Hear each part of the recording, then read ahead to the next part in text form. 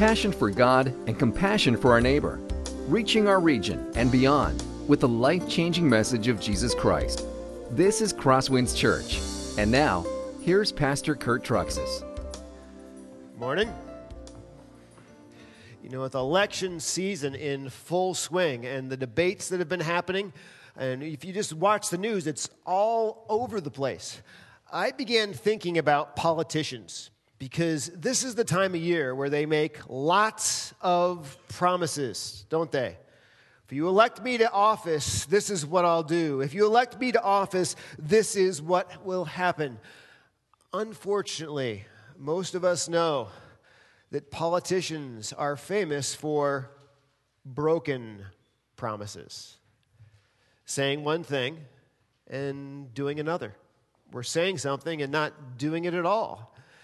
And so I did a little research this past week, and by the way, I'm not a total political science guru, so hopefully I got these right, but I did a little research on politicians and broken promises. Let me show you some of these. George Bush, who, by the way, I sort of enjoy him, I like him. He had a real famous saying he ran on, "Read my lips." There you go. Did taxes go up? The sources that I looked at said they went up at that time. I believe that's right. Broken promise. Franklin Roosevelt, he ran on the tagline of a balanced budget. He's going to balance the national budget.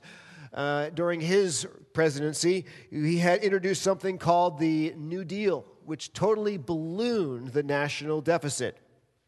Bill Clinton, he ran on the tagline for, we're going to give a tax cut to the middle class. Did it ever happen? No, it didn't happen as far as I was able to research. Even Woodrow Wilson in 1916, he ran on the tagline, we'll keep you out of the war. During his presidency, we went into the war with World War I. Politicians have become synonymous with broken promises. They have a reputation as an unsavory breed of liars. And most of us can feel that, and we agree with that. But it's not just politicians that struggle with keeping their promises. It's you and it's me. In fact, whenever you enter into any kind of a business deal, you know that they make you sign all kinds of paperwork. They make you do all kinds of legal agreements because people's words cannot be trusted. If you're in business, you have experienced the fact that the people that you contract to do work for, they will get you to do the work and then they just won't pay you. They will break their promises. In fact, the most famous broken promise of all is the one that many people make before God, literally in a church, where they say, I will be there for better or for worse, for richer or for poorer, in sickness and in health. And many times that promise is broken. In fact, if you start to think about it, it feels like nobody keeps their word nowadays. Nobody keeps their promise, especially when it's hard for them to do. Now, is there anybody out there? Is there anybody that we can trust to keep their promise? As a church, we're working our way through the book of Genesis. And today we are in Genesis chapter 21. And we have been following the life of Abraham for the last few weeks. Back in Genesis chapter 12, we saw that God made a promise to Abraham. He promised him that he would have a son. And for the last 25 years, it seems like God has not been good on his word. For 25 years, Abraham and Sarah have wondered. They have questioned, God, you promised us a son, and he's not here. And we have seen the yo-yo ups and downs of Abraham and Sarah's faith. Sometimes they trusted God, and at other times they were filled with doubt and fear about God. In fact, at one time, they even came up with a plan to help God keep his word and to give them a son. Remember where Sarah suggested that her husband sleep with the maid, Hagar? And they did conceive a son, but it wasn't the son that God had promised. In fact, God said, Abraham, I don't need your help to keep my word. I will keep my word exactly as I told you. I'm not like a politician. I'm not like everybody else. My word is good. It's guaranteed to come true. Today, as we get into Genesis chapter 21, Abraham is now 100 years old. Sarah is 90 years old. She is long past childbearing age. If you have been with us for some of the recent studies in the chapters leading up to today, you know that we have learned that Sarah has long ago hit menopause. All of her hopes, all of their prayers, all of their desires to have this child at this point have been tossed out the window because it doesn't happen. 90-year-old women don't get pregnant and have children with 100-year-old husbands. I'm in menopause. I mean, this package is long overdue. It was lost in the mail. But today, this long overdue package arrived. Sarah gets pregnant. God keeps his word. It doesn't matter what the obstacles are in front of it. It doesn't matter what the odds are against it. God keeps his promises. That's the tagline, if you want to say, that we're going to build this whole message around. As we go through Genesis chapter 21, we're going to look at 3 times that God keeps his word against all odds of it coming true. The first one is this: God kept his promise in the birth of Isaac. In the birth of Isaac. Let's read the text. The Lord visited Sarah as he had said, and the Lord did to Sarah as he had promised. And Sarah conceived and bore Abraham a son in his old age, at the time of which God had spoken to him. Abraham called the name of his son who was born to him, whom Sarah bore him, Isaac. And Abraham circumcised his son Isaac when he was 8 days old, as God had commanded him. Abraham was 100 years old when his son Isaac was born to him. And Sarah said, quote, God has made laughter for me. Everyone who hears will laugh over me. And she said, who would have said to Abraham that Sarah would nurse children? Yet I have borne him a son in his old age. Let's start at the top. There are some things I want you to circle in the text. Circle these words at the very beginning where it says, the Lord visited Sarah as he had said. Circle as he had said. Then it continues. And the Lord did to Sarah as he had promised. I want you to circle as he had promised. And then it continues. And Sarah conceived and bore Abraham a son in his old age at the time of which God had spoken to him. Circle at the time of which God had spoken to him. 3 times the Bible says essentially the exact same thing. Isaac was conceived at exactly the time God wanted him to be conceived. God kept his word just like he had said. You see, Isaac was not conceived by a mistake. It was just not one of those chance, random occurrences.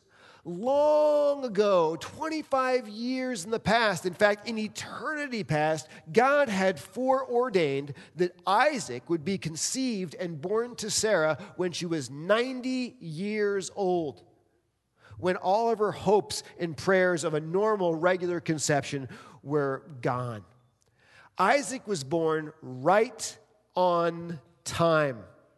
The time that God had ordained. You know, some of you have iPhones or cell phones like I do, and I have these alarms set during the day, and one goes off at 1:30 to make sure I do some things. All that's necessary is to get to that time, and the alarm goes off. See, all that was necessary for Isaac to be conceived was just get to the time that God had ordained. That was all it was. All the worrying, would God keep his word? That's not in question. God would do it at exactly when he planned. Ladies, question comes out of this. Are children ever conceived by mistake? Audience response already. That's great. The answer is no. Isaac was conceived at exactly the time God had planned. Ladies, all of your children are conceived at exactly when God had planned them to be conceived. None of your children are ever a mistake. Their whole lives were foreordained and planned by God before you even conceived them. Even out of wedlock children that have been conceived in an unplanned and unexpected way have an entire life foreordained and planned by a good and loving and gracious God. Look what it says in Scripture. Your eyes saw my unformed body. All the days ordained for me were written in your book before one of them came to be. God has ordained the life of every child. Second question. Why did God make Abraham and Sarah wait until their bodies were old and falling apart before he gave them a son? Why did he make them wait so incredibly long? Here's the point. God was teaching them, and God was teaching us as we study them, that God's word is reliable, that God's word can be trusted no matter what the odds, no matter what the opposition. If God has said something, it will come true. It doesn't matter if the odds are biological, like Sarah, 90 years old in menopause. If God said she would conceive, she's going to conceive. It doesn't matter if the odds are political. Remember David? He was anointed king when he was a youth, and Saul was reigning king. Was there anything that would hold that back?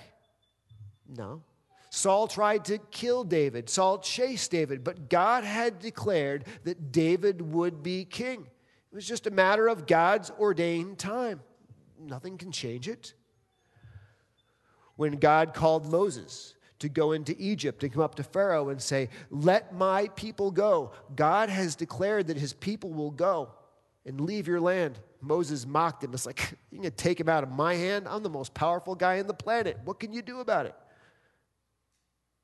God had said his people would go.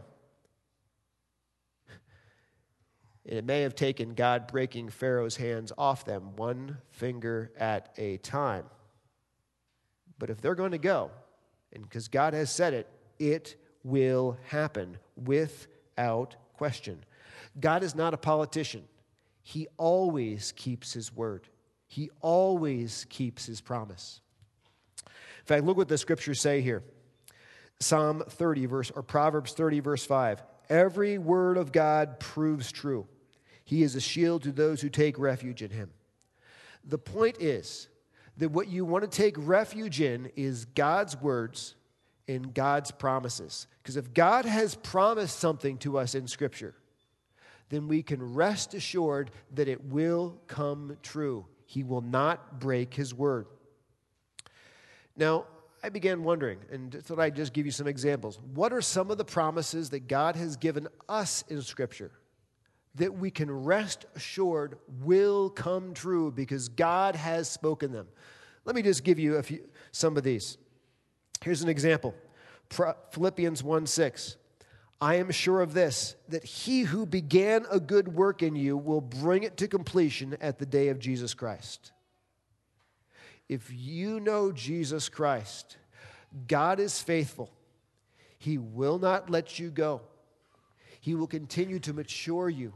He will continue to develop you to be more and more like Jesus. Even as you go through hard times in life, he promises he will make you more like Jesus. He will not let you go until you see Jesus face to face. It's a promise from God. Let me give you another example. No temptation has taken you that is not common to man, but God is faithful, and he will not let you be tempted beyond your ability, But with the temptation, he will also provide the way of escape, that you may be able to endure it. This is a promise from God. When each of us faces temptation in life towards sin, which we do all the time, God promises, number one, that he filters those temptations. None of the temptations that face us are beyond our ability to say no. Promise from God. And he also provides with each temptation we face a way of escape, a way that we can turn away from it and get away from it and escape it. Many times that way of escape is simply to stand up and walk away. Many times that way of escape is that we have full ability in our body to turn off the computer and go someplace else. He always guarantees to provide a way of escape and that the temptation will not be more than we can handle. That's a guaranteed promise from God. You need to keep that in your mind when you're wrestling with those temptations. Let me give you another example. It says, the Lord is not slow to fulfill his promise, as some count slowness, but is patient towards you, not wishing that any should perish, but that all should reach repentance. When it comes to the idea of Christ's return, many people say, well, hasn't Jesus forgotten to come back? I mean, it's been 2,000 years, and Jesus isn't here yet. The scriptures say the reason Jesus hasn't come back is not because he's forgotten to keep his word. It's just because he's patient with us, giving more people an opportunity to repent and to trust in Christ and to be saved. God's word will prove true. He will come back, and he will not come back in humility. He will come back, the scripture says, in power. He won't just come back as our Savior, but he will also come back as the judge of all the earth. God's word is guaranteed to prove true. This is what Abraham is learning, and this is what we have been learning in this chapter. Let's move on from the birth of Isaac. Let's look at how Abraham responded. And here's what I want you to know when it comes to Abraham responding. We see that God initiates, and we respond in obedience. God initiates, and we respond. Like, here's what we see. Abraham named his son Isaac as God told him. In other words, he obeyed God's word. If you were in the earlier studies of the previous chapters, you know that Abraham was told by God to name his son Isaac. Now, maybe at this point he's thinking, I've always wanted to name my son Louis. I've always wanted to name my son Frank. But God told him to name him Isaac, name him Laughter. And so God keeps his word, and Abraham responds in obedience to his word. Isn't that the way it works for us too? God is faithful to us. And how are we to respond? In obedience to his word. Now, when we obey God's words, it's not to earn God's favor. It's because we have God's favor. We obey God's word as an act of worship and thankfulness and gratitude for his faithfulness to our lives. For instance, look at this as an example. Ephesians 4:29. Let no corrupting talk come out of your mouths, but only such as is good for building up as fits the occasion, that it may give grace to those who hear. Don't use words that tear others down. You don't use swear words. You use words that build others up. Now, why do we have our language that way? Because God has been faithful to us. This is what he's asked, so we respond in faithfulness to him. We just obey his word out of gratitude to him. Let me give you another example. Not only did Abraham respond in obedience to God, but Abraham circumcised his son, agreeing to raise him to know and to love God. Let me just review some of the things we learned in previous weeks about circumcision. By the way, we know circumcision existed long before Abraham began to practice it at the command of God. Usually, historically, circumcision was done at the time of puberty for boys, around age 13. This is the first time we see it actually occurring around day 8 of a child's life, which, by the way, I think was a great and wonderful idea, because a lot of boys may not be excited about manhood if their cultural tradition is that they are circumcised at age 13. So if you're going to be circumcised, I think 8 days old is a pretty good way to do it and get it over with early. But why did Abraham circumcise Isaac at 8 days old? If you remember, circumcision was the sign of the covenant. It was the external sign that Abraham and his family were in a special, unique relationship with God. And here's what's going on. Abraham is not just fathering a son. When he circumcises Isaac at 8 days old, he is saying, I am not just committed to having this son, but I am committed to raising my son to be part of this special relationship that our family has with God. He is committing to raising his son to know God and to love God. He is committing himself to pass on the faith. Folks, isn't this what we see in the Old Testament? We see it is the God of Abraham, Isaac, and Jacob. The faith of the father was passed on to the son. And when Abraham circumcises Isaac as a boy, he's committing to pass on his faith to his child. Now, today we are in the New Covenant. And in the New Covenant, it says that circumcision isn't essential. What's essential is circumcision of the heart. But fathers still need to make a commitment not just to have a son, but to raise a son to know and to love Jesus Christ. To raise a son to continue to pass on the faith to the next generation. Now, some of you wonder, why do we do child dedication here at Crosswinds? That's why.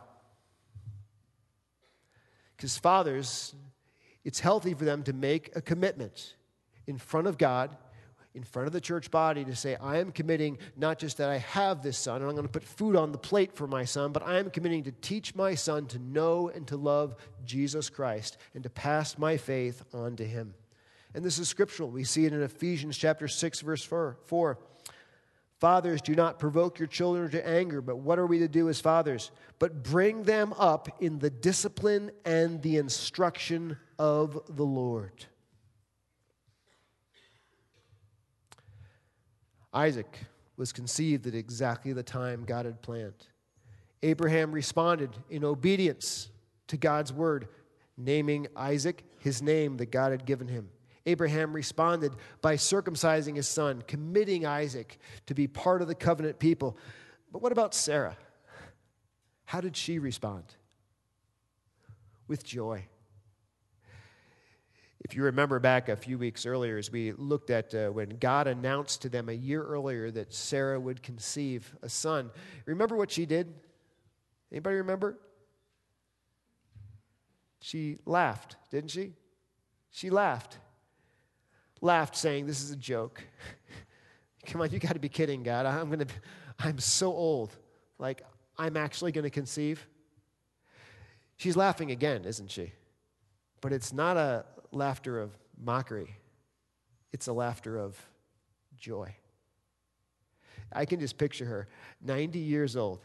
She can't wait to tell every other woman she runs across about God's faithfulness, about God's goodness, about how God kept his word in spite of all odds. God keeps his promise. How could she help but not talk about this? So we saw that God keeps his promise with the birth of Isaac. But we also see that God kept his promise and made Ishmael a nation. The story continues. It says, and the child grew and was weaned. And Abraham made a great feast on the day that Isaac was weaned. But Sarah saw the son of Hagar the Egyptian, whom she had borne to Abraham, laughing. So she said to Abraham, Cast out this slave woman with her son, for the son of this slave woman shall not be heir with my son Isaac." And the thing was very displeasing to Abraham on account of his son. But God said to Abraham, "Do not be displeased because of the boy and because of your slave woman. Whatever Sarah says to you, do as she tells you, for through Isaac shall your offspring be named. Now I will make a nation of the son of the slave woman also, because he is your offspring."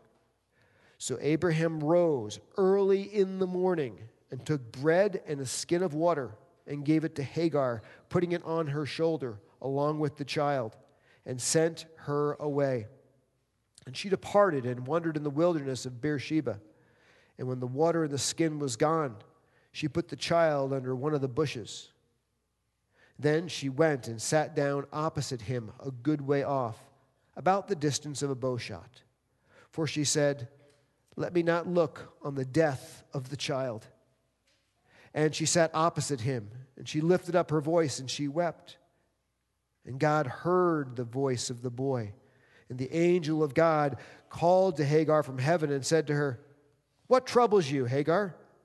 Fear not, for God has heard the voice of the boy where he is. Up, lift up the boy and hold him fast with your hand, for I will make him into a great nation." Then God opened her eyes, and she saw a well of water. And she went and filled the skin with water, and she gave the boy a drink. And God was with the boy, and he grew up, and he lived in the wilderness and became an expert with the bow. And he lived in the wilderness of Paran, and his mother took a wife for him from the land of Egypt. Let's start at the top and work our way through. First of all, it says that the child grew and was weaned. Isaac was weaned. Now, you might say, what's the big deal about that? You need to know, in this culture, people breastfed their kids like forever. The standard age of weaning a child was age 3. Now, why would you let a child nurse that long? In this culture, infant mortality was incredibly high. In fact, there was some evidence to say that some families didn't even name their kids until their kids were weaned, because so many of them died in infancy. And what happens here is we have Isaac is about 3 years old, and he's officially weaned. He's going to make it. He's going to grow healthy. He's going to grow strong. And what they're going to do is they're going to have a party. I mean, this is something to celebrate. You have what is probably the richest guy in the area, and you have Sarah, who is 90, who has waited her entire life for a kid. She is thrilled. She is stoked. They are inviting everybody from all around because they're having a party in Abraham's tent. This is essentially like a 3-year-old birthday party. Everybody is coming from everywhere. I personally picture there are probably hundreds of people coming to this birthday party because they're celebrating the fact that Isaac has been weaned. He's about 3 years old.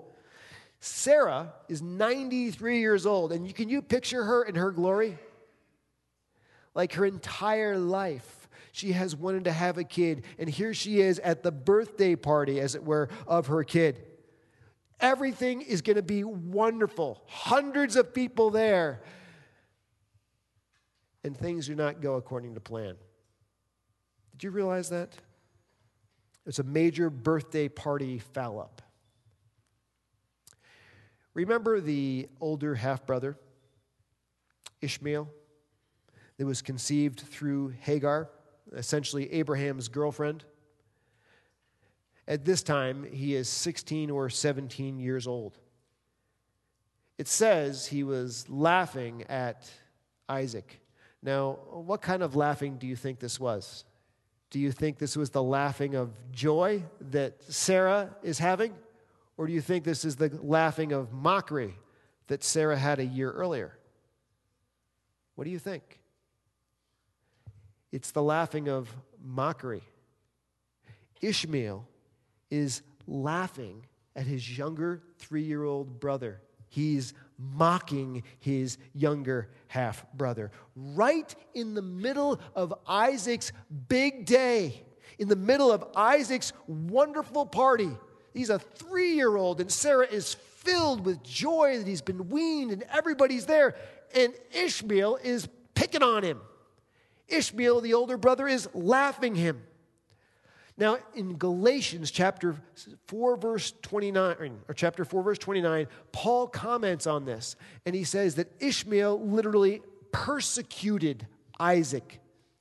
This word in the Greek implies physical violence. Ishmael is acting like a thug.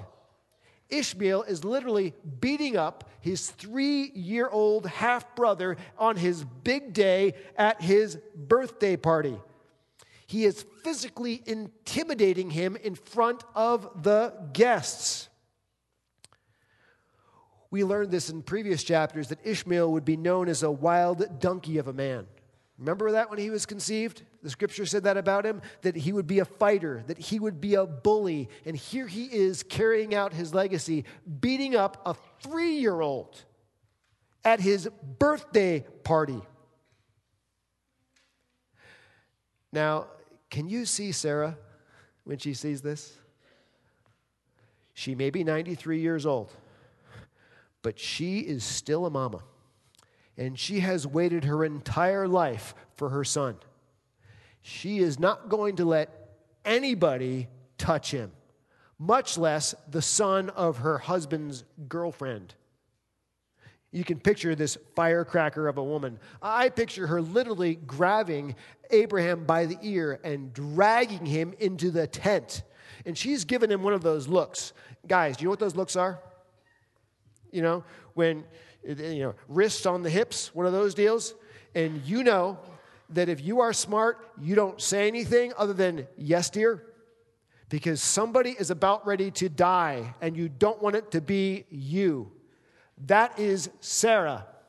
Somebody, Ishmael, is beating up on our 3-year-old kid at his birthday party, making mockery and fun in front of all of our friends. I am not going to stand for this.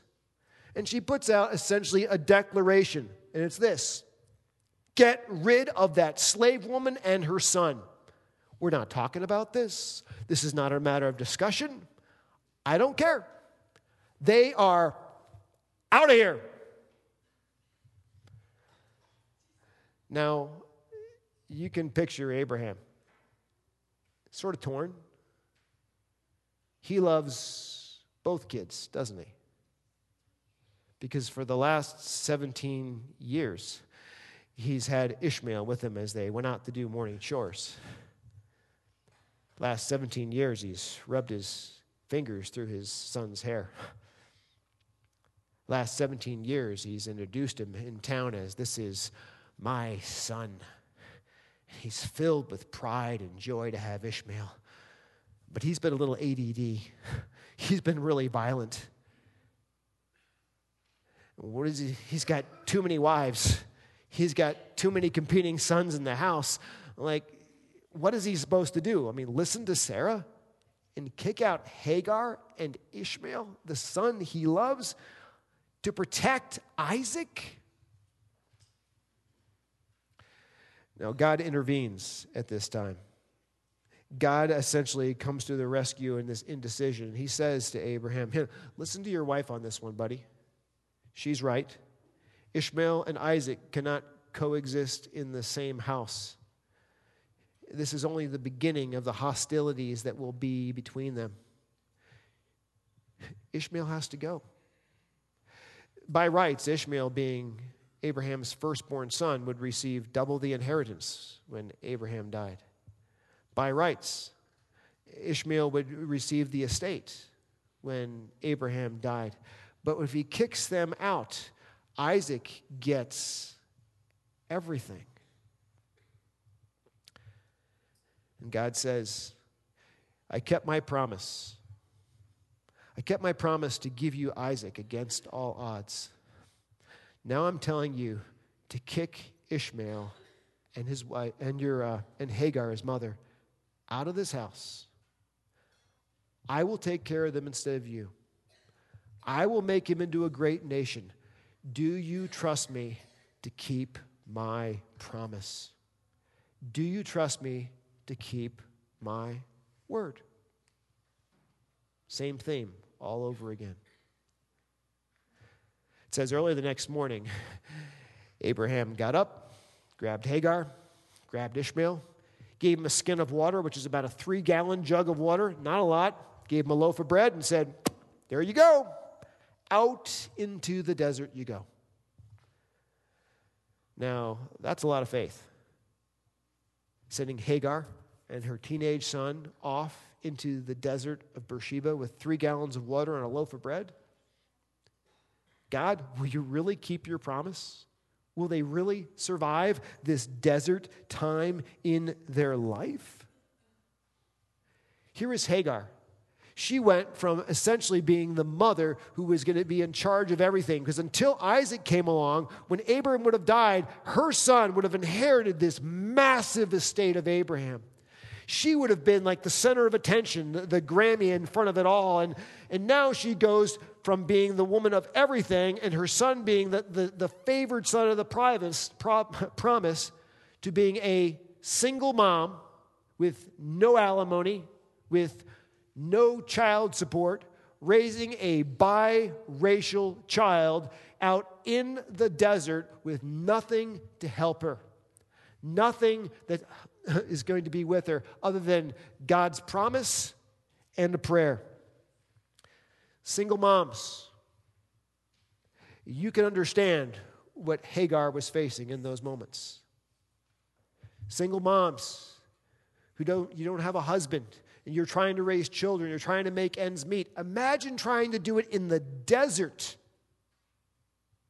That's Hagar. But the scriptures say this.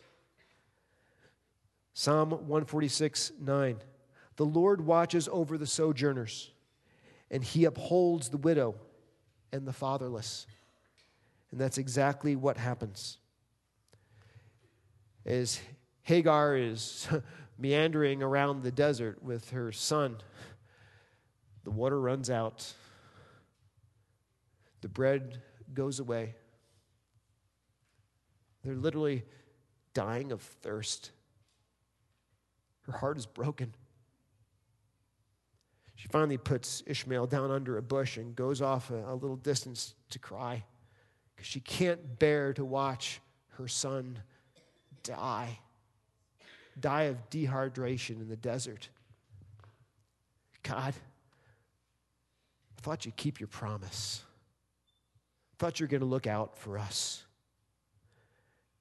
And in the midst of those moments of tears and brokenness, when she's on the very end of her life, the very last straw for her son and herself, it says God hears her cries and God hears Ishmael's cries from heaven. And it says the angel of the Lord, that is Jesus, he comes down to encourage her. He comes down to give her a hope and a future. And he says to her, you will make it. Lift up your eyes. It's going to be okay. And I'm going to make Ishmael into a great nation. I've got a future. And the scriptures say that God literally opened her eyes to a spring of water that was right in front of her the whole time she was in those moments of despair. She filled that spring of water. She filled that skin of water with water from the spring, and she gave it to Ishmael, and they made it. They made it through that day. God carried them through the desert. God was faithful to his word. God kept his promise. I want to just notice something here.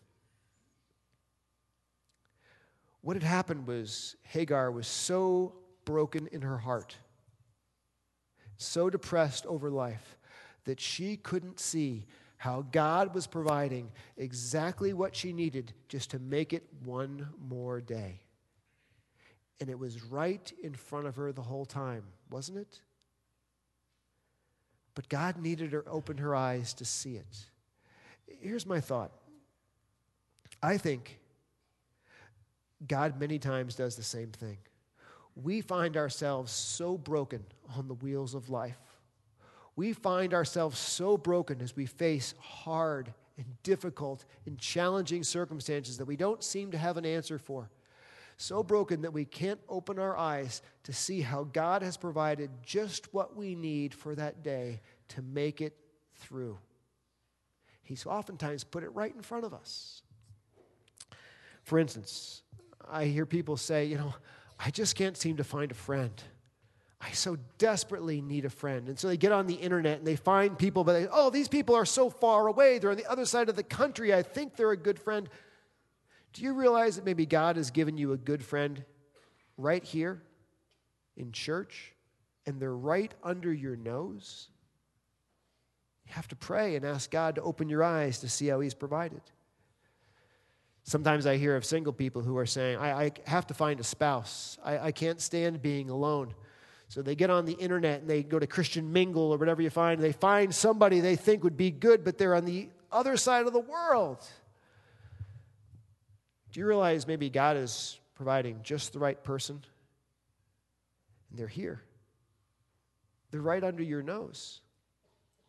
You need to ask God to help you open your eyes to see how He's provided for you. Some people are looking for a job, and they're willing to look anywhere for a job, but they're never willing to look right under their nose, which is oftentimes where God provides it, right here in our community. Here's my challenge for you. My challenge is to ask God to open your eyes to the answers to your prayers, to meet your daily needs, because oftentimes they're right in front of us, and we're so broken that we can't see Him.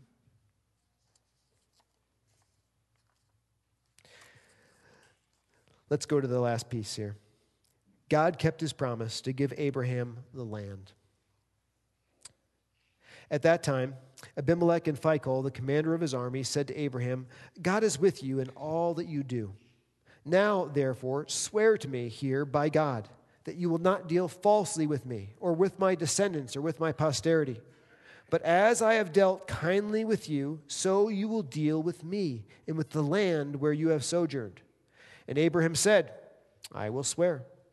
Now when Abraham reproved Abimelech about a well of water that Abimelech's servants had seized, Abimelech said, Well, I do not know who has done this thing. You did not tell me, and I have not heard of it until today. So Abraham took sheep and oxen and gave them to Abimelech. And the two men made a covenant. And Abraham set 7 ewe lambs of the flock apart. And Abimelech said to Abraham, What is the meaning of these 7 ewe lambs that you have set apart? And he said, These 7 ewe lambs you will take from my hand, that this may be a witness for me that I dug this well. And therefore this place was called Beersheba, because there both of them swore an oath. And they made a covenant at Beersheba. Then Abimelech and Phicol, the commander of his army, rose up and returned to the land of the Philistines. And Abraham planted a tamarisk tree in Beersheba and called there on the name of the Lord, the everlasting God. And Abraham sojourned many days in the land of the Philistines. In some ways, this little tagline at the end of the chapter feels out of place. But if you think about it, 25 years earlier, God had made 2 promises to Abraham. Here's what they are. Genesis 12:7. Then the Lord appeared to Abraham and He said, To your offspring I will give this land. God promised Abraham offspring and land. God has fulfilled His promise in this chapter for the offspring. And right here, God begins to fulfill His promise for the land. You see, Abraham hasn't really been owning any land. He's sort of like a hippie that lives in the back of a Volkswagen van, doesn't pay property taxes, lives on public land. And here what's happened is he has grown so powerful and so mighty that Abimelech, who's the commander of the Philistines, and his army commander have come to him to make a peace treaty because you guys are so big and so powerful, we want to make sure we get along.